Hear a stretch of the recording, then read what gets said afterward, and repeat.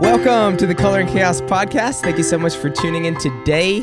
Today's a very special day. I have one of my very good friends and a fellow pastor. I'll let him introduce himself. I'm really excited about just him being able to share his heart and the conversation that we're about to have, whether you're joining on YouTube, on iTunes, on Google, or Facebook, or wherever you're joining. We're actually on iHeart now, so that's kind of new, so that's pretty cool. So if you're joining on iHeart, welcome. We actually recorded a conversation last week, and I didn't get the audio on his end, so I kind of botched that up. But we got it again this week. So introduce yourself to the masses. All right, this is going viral. Hey, Jonah, man, I'm excited to be on this podcast again. I have a kaleidoscope of colors that have been in chaos. My name is Ken Neither. I'm the lead pastor of Crossover Church in Southfield, Michigan. And so we've been doing that about 3.5 years. I am the husband of one wife, you have to say that nowadays, of Talise. And I have a 5 and 7-year-old. 7-year-old daughter named Kennedy, 5-year-old son named Lincoln. And just kind of the background, just about my story, typical story. Grew up in church, but didn't necessarily grow up in Christ. I was a drug baby. My mama drugged me to church. And I remember going to church in my pajamas, my PJs, man. Didn't want to be there, but my mom made me go. But the good part about it, I don't believe I would be here today if it wasn't for her obedience, still taking me to church even when I didn't want to be there. And so grew up, went to high school, played basketball, college, played basketball. I'm sitting down, but I'm 6'6", and then had an opportunity to play ball overseas, Lithuania, Russia, Latvia, those different places. And in the middle of a basketball game, I heard God's voice, like you're hearing me right now, if we're recording the audio. I'm just joking. Yeah, we got the audio.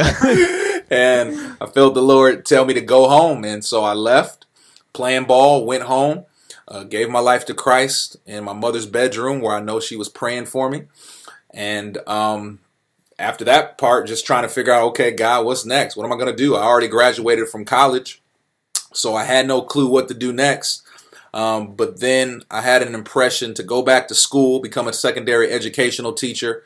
So I did that for about 7 years in the inner city of Detroit. Also coached basketball, was an athletic director as well. And so that's where I kind of, got my feet a little wet when it comes to ministry, dealing with teenagers. Because if you can talk to teenagers and engage teenagers, then I believe you can talk to anybody about the gospel. So that's kind of the snapshot of my story. Where were you at when the Lord just kind of captured your heart? You were overseas somewhere. Where were you? Yeah, specifically Latvia. So when you were there, was there anything kind of specific, kind of the context going on when you started to feel the Lord start tugging at your heart? Was there conversations you were having, or you said it was in the middle of a basketball game? So was there anything kind of leading up to that? Yeah, I think beforehand, all I want to do is play basketball. So I have an opportunity now to play basketball over in Europe professionally, to get paid to do it. And then it's kind of like you get there and it's not what you thought it would be. Kind of that hope, that desire was kind of fading away. And, I tell people all the time, when you go overseas, you can be anybody you want to be and nobody would know, right? I'm so far away from home, felt like the prodigal son, right? Luke chapter 15, just went off to a far off country, spent his resources, spent his money, and then he looked up in a place where he never thought he would be. And so he ended up going back to the Father's house. And so that's kind of my story. Just kind of broken, saying, this is not it. God, what am I doing? And I felt the Lord really prompted me to go back home from there. And man, it's still one of the best decisions that I made, because I wouldn't be here now. But it's just, again, it's one step of obedience. Just back then, I never thought that I'd be pastoring a church in ministry. Didn't even know what that meant at that time. But God knew, right? And it's just one of those things where our future is in God's past. That He already knows when we're born, all the people we need to talk to, all the places we're going to be. But I think there are some times where God says, okay, enough is enough. I'm going to snatch you off of the basketball court or whatever you're doing, and because I have a plan for you and a purpose. I know I shared with you, and I've shared on the podcast before, but like with me, I know that it was like a process of like 3 months that I felt like the Lord was just kind of drawing me to Himself and drawing me to the Scripture and everything. And then that moment when I finally just was like, Lord, like I've gotten myself to this point. Yeah. I didn't want to take my life, but I wanted to stop living. And so in that moment, I was just done. And so I just said, Lord, if I got myself to this point, if you can do something with this, you can have it. Yeah. Like, do whatever you want to do with it. Like, I'm just at square one. I'm at the end of myself. And it's crazy because at that time, I didn't know John 3 or, just when Jesus was talking to Nicodemus, and Nicodemus is just like, how am I born again? Do I have to crawl in my mother's womb? I didn't really even know those passages. I'm sure I read them, but it was just the Holy Spirit was leading me through the process, and all I had to do was just allow Him to work within me and surrender. That's all it came down to. So from basketball, you went to teaching. Yes. As you were teaching, that's when you felt the Lord start like saying, "Hey, I want you to pastor," right? Yeah. So again, the first 2 years of teaching, I could not stand it. I was in room 202. I hated every minute of it. It's like, God, why do you have me here? I mean, the kids aren't paying attention. I'm looking next door. He has all the bright and beautiful kids. I have all the rugged kids. And I'm like, why can't we switch classrooms? And, starting to get closer to Jesus in my walk and realize, okay, God sends us places. We're on mission. We're not just created to go to a church service and clap and put our offering in and go back home. Like, we live on mission. Jesus says, as the Father has sent me, I send you. And so I started to think like, okay, this is my mission field, right? And so I started to realize this is why you have me with I don't even want to say rough students, but it's the idea, Ken, one day you're going to be pastoring. And if you think this is difficult, I'm giving you practice. And so I remember there was one student specifically by the name of Joseph. He was a kid who was just, I couldn't stand him, getting on my nerves. I'm writing a referral every single day. And literally, one day I kick him out of my classroom. I just go outside. I'm like, you come here every single day, but it's like you don't even want to be here. Like, what is your story? That's a great question to ask, by the way, to somebody. Like, what is your story? And he looks me in the eye, and he starts to break down and cry a little bit. And he says, you're the first person who's ever asked me that. He was a 9th grader. The first teacher to ever ask the question, what is your story? And when you hear his story, now I understood why he was lashing out, because negative attention is attention.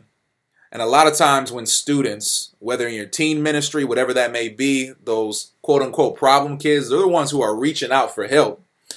And so the funny story is I wrote the referral, turned it into the office still because I couldn't renege on it. And that was the last referral before he was going to get kicked out the school. So now he had a board meeting, and I told Joseph, like, I'm going to vouch for you. I'm going to go to your board meeting. So I had to stay after school for about 4 or 5 hours. It's myself, Joseph. He didn't have anybody with him. Brother's in jail, never met his dad. I mean, that was his story, right? And so I'm standing in front of the board. They're about to get ready to kick Joseph out of school. And then I said, I'll vouch for him. I'll take responsibility for him. And they said, well, wait a minute. You're the one who wrote the referral. And I said, yeah, about that referral. Pretty much they gave him another opportunity, by the grace of God. And Joseph was a kid who was about to get kicked out of school, probably go through jail, maybe even dead, go to different gangs. Joseph was in the 9th grade. He graduated, went to college on a full ride to Marygrove. And Joseph graduated from college, right? So this is a kid, outcast, one of those kids, like, just get out of our school, and if he went out in the school, he probably would have been, in gangs, or dead, ended up just like his other family members, right? I remember when I picked up Joseph, we were doing a different Bible study on Saturdays for a men's group, so I picked him up for a while. I remember going to his house, right? I looked to the left, it was no door. I looked to the right, it was no door. They were vacant buildings, and he lived in the middle. That was his environment. His environment was when he's walking home from school, he had to take off his shoes because if not, different people would come and steal his shoes. And so, by the grace of God, Joseph was able to kind of turn a bad situation around. And I think it just goes back to even for us as a church, to have that support system, to not give up on people because Jesus has not given up on us. And so from that story, and I can name off a few more, it's just God started to deal with me of like, man, if you really care for people, let me do the work. But at the same time, somebody has to point them to Jesus. And so those were some God moments just for me to be a teacher, to realize like, okay, God started to prompt me about what that would look like in terms of ministry, that even if we're pastoring, we don't have to wait till we get behind a pulpit, that we can pastor exactly where we are. Everything that you shared has to do with humility. You recognize that it was the Lord working through you in those moments and leading you from, the basketball to the teaching to the pastoring. What are some of those obstacles that you felt? I guess looking back, even now, it might be some obstacles that you wrestle with and that I know I wrestle with. But what are those obstacles that you can identify that prevented you from being obedient to the calling that the Lord had on your life? I think the biggest obstacle is me, right? Yeah. We're always talking about leadership, but the hardest person to lead is yourself. Yeah. And so I think insecurities, I think your own deficiencies, I think like, how is this going to work out? And then sometimes we're so selfish. It's like, God, what about me? Like I'm ministering to everybody else, but what about somebody ministering to me, in this season of my life? And so I think those are some of the major obstacles that actually prevent us from doing what God has called us to do, right? It's Exodus chapter 3, when Moses gets called by God and he literally says, I don't want to do it. I just don't want to do it. Right? Yeah. And I want you to think about this. It's because him not being obedient, those were millions of people who were enslaved that were affected if Moses said, I didn't want to do it. Now, God could use somebody else. I do understand that, but he wanted to choose Moses. And then Moses says, but wait a minute, man, I got a stuttering problem. Like, there's no way I can go to Pharaoh. The first thing he did was focus on his deficiencies instead of focus on God. And I think we do that sometimes in our life, right? God is calling us to do something. The first thing, wait a minute, God, it's like, I don't have the money, I don't have the resources, but God is the one who initiates the call. And God already knows our deficiencies, what we're not good at, our hang-ups, our habits, but he still calls us anyway by his grace. And then he says, you know what? I'm going to have Aaron go with you to Pharaoh to speak on your behalf. And for me, when I look at that, I believe that's a type and shadow in the New Testament of the Holy Spirit that will come alongside of us and speak on our behalf. And so he'll never leave or forsake us. He's always going to be with us. And that's why the Bible says, don't worry about what to say. You have the comforter inside that will speak to other people as well. So I think we and me and you, we get in our own way of God doing awesome things in our lives, man. And if we can just get out our own way and allow the Holy Spirit to move on behalf of us for other people, I think we would see God do incredible things through us. What would you say to somebody who's just like, I don't know, I don't really know what the Lord is calling me to or anything like that? What would you say? What would be a place that you would invite them to kind of start when it comes to, the calling of God in their life? Yeah, well, I believe the first thing, God calls us to himself. So that's the first thing. We look at Ephesians chapter 2, we're saved by grace through faith, right? That's a call to himself. That's a call to salvation. And then we get to Ephesians chapter 2, verse 10, where it says, we are God, we've been created for good works. Well, that's a call to service. So it's a call to salvation, then a call to service. And I think we have to get those in order first. And so just kind of talking about that whole experience of me coming back overseas, playing ball, and now going back to school. I commuted 3 days a week from where I'm at to Saginaw Valley, which was about 2 hours away, in the car. And those were some of the greatest moments because I'm listening to sermons, listening to the Bible. And so I turned that car into a classroom, and that was my sanctuary. And God literally met me there and downloaded so many seeds and gave me dreams and visions and those types of things that I'm still relying on today. So I would just say, number one, I don't believe you discover a purpose. I believe your purpose discovers you. And I believe the more intimate you get with God, the more he reveals to you. Right? Yeah. And so I think sometimes we get caught up in what's my purpose? What's my plan? Well, your purpose is just to be with Jesus. Right? Yeah. And if you get with Jesus, the Bible says in Psalms 37:4, delight yourself in the Lord. He'll give you the desires of your heart. Commit your ways to him. And I think there's an exchange that happens when he gives you a new heart. He gives you new desires. And therefore, when you spend more time with him, he starts to guide you and nudge you in the right direction of what your purpose is. So for me, it was literally simple obedience, go back to school. I mean, that's it. Yeah. And then from there, I got a phone call from one of my former basketball coaches and said, hey, do you want to coach basketball with me? Okay, I'll do that. Yeah. And then I started to do that. And then eventually I started coaching my own basketball team, became an athletic director. And these were just simple steps of obedience, following God. Didn't do everything right, but he just kept nudging me and pulling me and giving me doors to walk through. And it makes me think, like, even what the scripture talks about, that when we seek him, like Jeremiah 29:13, when you seek me with all your heart, you will find me. And so there's that guarantee of that pursuit. So pursue me. Yeah. And I will reveal myself to you. And again, I mean, the Lord does that however he wants to do that. Like there's times, like even in your life that you shared and in my life, that he just revealed himself even when I may not have been pursuing him. Yeah. He was just like, hey, I'm here. Like, and we see that also in the Bible as well. Even Moses, when he was there and he was tending to the sheep and everything, running away because of his crime, murdering the man in Egypt, God revealed himself through the burning bush. That wasn't anything that Moses asked for that we know of in scripture. Yeah. It wasn't like he was praying like, God, show me yourself. What would you say to those that struggle with being vulnerable, opening up not only to the Lord but to others? Because part of that surrender is that vulnerability, and maybe there's something that somebody's walked through, just pain, or difficulty, or scars, or wounds. What would you say to them to encourage them to open up and surrender for the Lord to do His will in their lives? Yeah, one of the things I think is important. I don't believe God is the cause of a lot of the pain that we may go through, but he works those things out for his good. And so, number one thing, and I think it goes back to what we talked about before, about understanding your purpose, your destiny. I think your wounds become your future ministry. And so I want to share that because I think it's important that sometimes we think the things we went through, we just went through them and God's not going to get anything out of it. Like the things that hurt you become your future ministry. If you grew up without a mother or father, you probably have a heart now to go back to reach out to younger people who are in the same situation. If you dealt with something in your past that inflicted harm, I'm pretty sure that you have a desire to service those people. So I think that's important too. But I think also understanding that it's important to be vulnerable, because you can't minister to someone else if you're not vulnerable. Yesterday, we are part of our discipleship group, and it's where our men kind of get together in a group of about 5 people.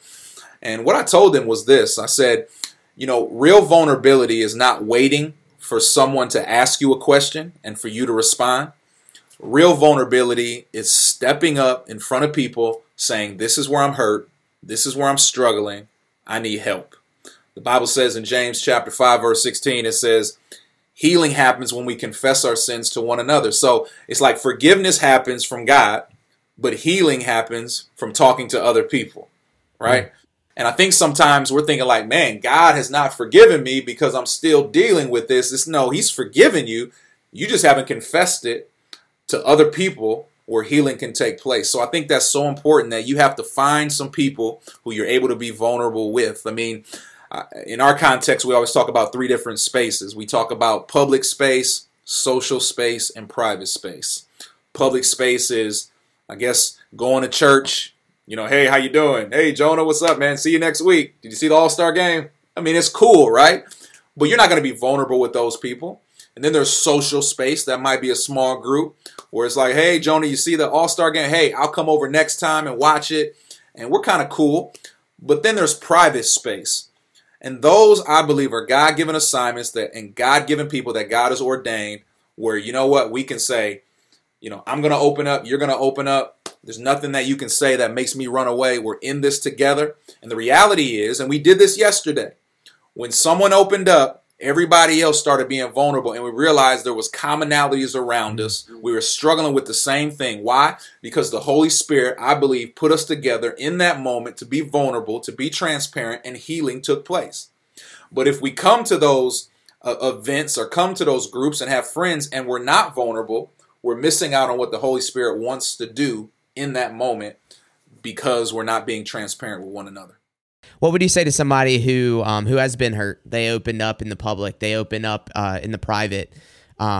Maybe they thought that somewhere was private, but then it turned to be public. What would you say to somebody to encourage them to open up again? Well, those are real feelings. I mean, that's difficult, right? And the reality is, which is true, but it's hard, love always requires a risk. If I'm going to be vulnerable, it does come with a risk. And so it's so important, again, as I went back to, understanding those different spaces, however you want to, outline them. But what are some God-given people who you can be vulnerable with? So for me, it's, I'm not vulnerable with 50 to 100 people. I don't go on Facebook and tell everybody my story, but there are a select few that I believe God has in my life where it's not Pastor Ken, they're not impressed by me, where I can just be open. And every time you are taking a risk, right?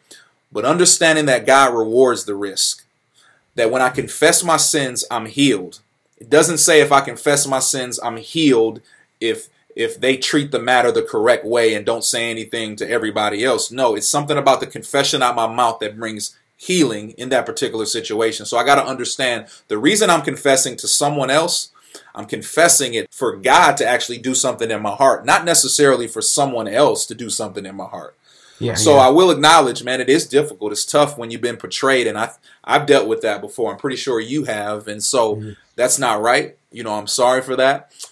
But I do believe the process still works, and it's worth it if we can pray and find the right people who we can be vulnerable with.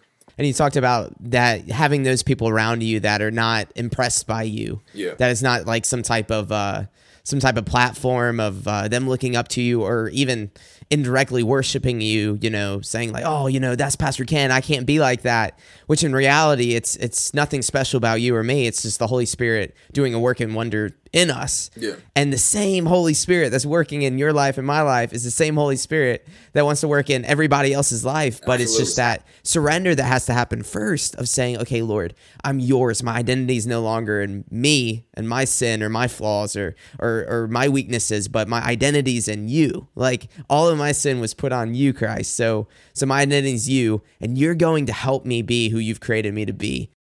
What would you say as some practical, I guess, tips to those who are just struggling with understanding, okay, how do I pursue the Lord? Like, what does that look like? What are some things that you would say would be kind of some of the building blocks that they can kind of build upon?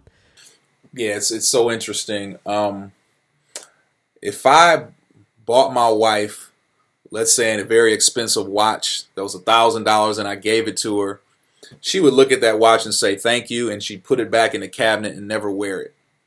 However, if one of my friends did the same thing with that watch and gave it to their spouse, oh my God, thank you, they wear it all the time. I think this is very important to understand. We have to understand that it's a relationship, and God has uniquely designed us differently. What is my wife's love language may be different than somebody else's love language. And God has created us in the image of God. But Jonah, he's created you differently than he's created me. Mm-hmm. And I think sometimes we do a disservice. This is where I changed over the last couple of years. We do a disservice even on Sunday when we preach and say, hey, if you want to have a devotional life, if you want to have a relationship with Jesus, you got to get up early in the morning, light a candle, play Hillsong, and study the scriptures for 30 minutes, and God will speak to you. No, that's how God speaks to you. And I think so many people get frustrated because they try to go through the formula. I did this, this, and this, and I didn't get anything out of it. Well, the reality is we got to know how God has uniquely designed us. Some of us love God with our head. Some of us love God with our heart. And some of us love God with our hands. We go to a worship service. We see somebody in the front row, hands lifted up. I mean, they're eating carpet. It's like, this person is so holy. It's wonderful. And then you got a person in the parking lot using their hands, fixing things, putting up the banners and things like that. And we automatically assume the person who's snotting on the ground worshiping is more spiritual. No, it's probably because they love God with their heart. But the other person loves God more because they're designed with their hands. However, you take that same person who was worshiping God to do outreach. Oh, I don't do that. I just pray. Right? Yeah. So we got to understand how God has uniquely designed us. Yeah. So what does that mean for every single person? It means it's a relationship. It's not a formula. I can't say 3 + 2 = 5 when it comes to the relationship with the Holy Spirit. Just like my wife, how did I start to figure out what she likes and does not like? It's when I spent time with her. When you start to spend time with God, and it's not just, yes, we should pray. Yes, we should read the word. But sometimes the most spiritual thing you can do is take a nap. In God's presence, rest and enjoy. Sometimes it can be going on a long walk. And maybe that's when God speaks to you, right? Mhm. And so I just say try different things. Don't just get caught up in trying to do what everybody else does, and then you get frustrated and say, man, I tried to read the Bible. I tried to do those things. It didn't work. Yeah. That's an element of it, but also it's a relationship with God, and he's uniquely designed us to be different. So you have to figure out what God has called you to, right? He spoke to Moses that we talked about at the burning bush. He spoke to all these people in the Bible, specifically when they were doing something that they already enjoyed doing. Moses already saw that bush. He was in the backside of a desert. Yeah. But what happened was he noticed there was something different about this bush. So God takes common things to get our attention. Yeah. He took me playing basketball, a common thing, and got my attention. So whatever you're doing, I think God can speak through that. Yeah. And then what God does is just like he did with Moses. Moses, I want to use you. He says, I don't have anything. He says, what's in your hand? Just use that. Ken, I want to use you. I don't have anything. What's in your hands? It's a basketball. Yeah. And so we started to do Bible study with my basketball team. And that's when I first started figuring out, man, God's called me to teach the word of God. I was thinking about Proverbs 19, verse 21. Yeah. It says that you can make plans, but the Lord's purposes will prevail. And then a proverb after that, it says in Proverbs 20:24, the Lord directs our steps. So why try to understand everything along the way? Yeah. And I mean, you definitely see that with the culture now, especially with youth culture. You see this like overwhelming anxiety and just this overwhelming just burden of what am I going to do? What do I need to do? What did I not do? And like, what would you say that right now that the Lord is teaching you about how his purposes might not be your purposes, or his desires might not be your desires? What are some ways that you kind of see how the Lord, how his will may not align with your will, but at the end of the day, like, you know, Lord, your will is where I need to be pursuing? Well, first of all, I think God's will is what we would choose if we knew all the details. But the reality is we don't know all the details. You know, I was just thinking about when you shared Proverbs 19:21, you know, it reminds me of Genesis 12. Abraham, go to a place, I'll show you. Like, go to a place, I'll show you. Like, how can I go to a place that I don't know where it's at? Yeah. You know, but we walk by faith. Start walking, God starts talking. It's steps at a time. He orders our steps, not our leaps. God doesn't show us the whole movie. He shows us snapshots. And we have to trust that he's the director and that he will get us where we need to be in the future. So it is hard. That's difficult. So I know I'm not supposed to say that. No, but I want to be honest, it's reality. right? Yeah. There are things recently that I prayed for, right? And I'm like, what happened? God, was I wrong? Did I not hear you correctly? And it goes back, Proverbs 19:21. Man can make plans. It's the Lord's purposes that prevail. Does not mean that you miss God, right? It just means that he had different purposes. And the purposes are for his glory, not necessarily my glory or for my will. And so you can be in the will of God and be frustrated. You can be in the will of God and be going through pain, uncomfortability, right? Jesus at the garden, you know, he didn't want to go to the cross. He was in the will of God, though. And think about that. We think sometimes the will of God just means everything is great. You know, sometimes the will of God means we have to endure, but count it all joy, because when we mature, we'll be complete, not lacking anything. So what I'll say to that is hold on to your will loosely. Hold on to God's plans and purposes tightly. Yeah. And I think that's so important because there's some things recently that I've went through where I was like, God, I did not see that coming. But I can honestly sit here now, and I don't know the whole picture, and say, man, that might have been necessary. And let me just say this, because we're kind of in the process now. We kind of talked offline about it, about we've moved 6 times as a church in 3 years. So I've planted 6 churches. All right. That's how I feel. Because you move down the street, everybody's going to leave. That's a whole other podcast. All right. I say that to say, like, man, like 6 times, like, God, what are you doing? Oh, this is crazy. This is not going to work. I feel like a failure. But each time I realized that, no, he was faithful. The first time, the second time, the third time, the fourth time, the 5th time. And now we're in a situation now, and, you know, it's a long story, but we're at a building, and everything inside my flesh, or what people are saying, says you need to move. but God's telling me to stay. And we found favor by staying in those things, but I'm not nervous about it anymore. Like my wife came in one day, "You're not nervous?" I was just watching TV. No, it's because what I thought was the will of God, when I moved to those different places, God had different purposes, and he built up a faith inside of me. He deposited all those different things of his faithfulness to this point right now where I'm like, it's going to work out because it worked out the last 6 times. You see what I'm saying? Yeah. God looks at the whole picture. We're just struggling with, man, today's Tuesday. He's like, I got this whole thing worked out. Your future is in my past. And he uses things, I think, to build up your faith to something in the future that's going to walk you into your destiny. At the end of the day, without faith, it's impossible to see God. And I also think about how Jesus brought the children into his lap, and he said, "Unless you become like this child, you'll never know me. You'll never see me." And so, and we get to know God's purposes and plans by spending time in his word, spending time in prayer. One thing I talked about, I feel like I talk about this every week, but just that uncomfortability that comes from silence and getting away from all the stimuluses and all the things that take our attention and everything, but just saying, "Okay, Lord, I'm here. Like, what do you want me to see about myself? What do you want me to see about you?" And especially when you combine that with the word of God, just saying like, "Lord, show me your character and show me my human condition." Yeah. You know, like every single time we approach the word of God, if we look for that, okay, God, show me your character and show me the human condition, then we come away from that with so many more applications and that intimacy that nothing in this world can rob, because we know, okay, at the end of the day, Lord, you are so much bigger than anything that I'm going through or thinking about or anxieties. And I know I asked you this last time, but what would you say to a younger Ken, or just somebody out there right now that is just maybe new to this, or just confused, hurt, broken, anxious, and just like hanging on for dear life? What would you say to them if you just had a couple moments just to just talk to their heart? Yeah, I would say, and it changes every single day, but you're asking me this today. Yeah.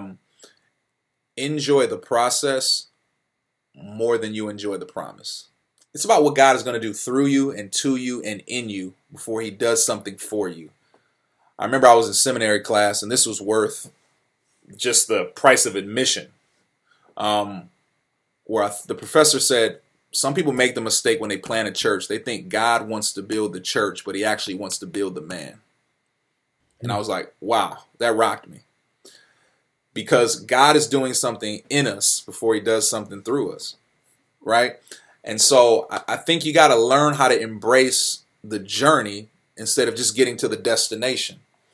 The reality is the children of Israel, right? They came out of Egypt. They didn't go right into the promised land. It's because their mindset wasn't ready to inherit the promised land. Now, they would have been in the promised land quicker if they would have believed God. That's true. But at the end of the day, it's before you get to where God wants you to go, your mind already has to be there before your body gets there. As a man thinketh, so he is. So I think enjoying the journey, realizing what God is doing in my life, and just, man, the promise is not a location. The promise is Jesus. When you got him, you got everything. Yeah. You know, and I think sometimes we use him as a means to an end to get what we want, which are actually selfish desires. James says it this way: you have not because you ask not, but the reason you don't have it is because you spend it on your selfish pleasures. So for someone out there who's been praying for something that hasn't been happening, is it really about Jesus or is it really about you? You know, and so I'm in this season right now, and I'm not saying I do it every single day, but it's those moments where I'm like, God, I don't like this right now. This is uncomfortable right now, but it's teaching me to become closer to you, and I'm depending on you more. I think it's a verse in Philippians where it says, I want to know him by his power, right? Everybody knows that. Paul says, I want to know him by his power. We love that part, but no one reads the rest of the verse. I want to know him by his power, but also by his sufferings. You can't just have the power. You got to have his sufferings, because Jesus has all the power, right? But he suffered as well. And I think that's a great way. That's a double-sided coin when it comes to understanding Jesus. We're going to have powerful moments where he does some awesome things, right? But then we're going to have some moments of suffering. And in both of those instances, it should drop us to our knees to go back to Jesus and say, man, both of those situations made me understand who you are more. And so I would say, don't get caught up in the promise. Get caught up in the journey and the process of what God is going to do, because you already got the promise. It's Jesus. And sometimes we miss it by trying to get to a destination when we already have it. Thank you so much for talking and, Yes, sir. Doing this 2 weeks in and out. Now we're gonna have to make this a tradition. Oh yeah, we can do it, man. I appreciate your heart and what you're doing. Just getting the word out of everything, and you, as you talked about being vulnerable, man, you're one of the most vulnerable people I know, and you just have a spirit of humility, and God is going to use that. To me, you stay in a posture of brokenness, which is awesome, because when people are broken, that's when God can fill us up, man. So I just want to encourage you to keep doing that. Ken, would you mind to pray for us as we close? Yes, sir. Okay. Awesome. Dear Heavenly Father, we just thank you just for this conversation. We pray, Lord, that whoever hears this is encouraged, impacted by it, that it will draw us closer to you. But we pray for someone out here who maybe is struggling being transparent with other people. Maybe they've been hurt in the past. Lord, I pray that you would heal them right now, that they would seek refuge in you, but that you would bring friends around that they're able to be vulnerable with as well. Lord, we are thankful for the journey of what you're doing inside of us. Let us not get weary in well-doing, for at the proper time we shall reap a harvest. Let us not just be focused on the end result, but be focused on what you're doing in our hearts right now and even in this season. Help us locate where we really are. Help us become self-aware of our struggles, our inadequacies, and that we would actually give them to you, because you know you can still get glory out of it. Lord, I even pray right now for this podcast to go forward, that it be a blessing to people, not just this episode, but the episodes to come and in the past. I pray that you would bless Jonah and that you would continue to increase his ministry and his platform for your glory. In Jesus' name, amen. Amen. Amen. Love you, buddy. Thank you for being on. All right, I appreciate it. Let's do it again.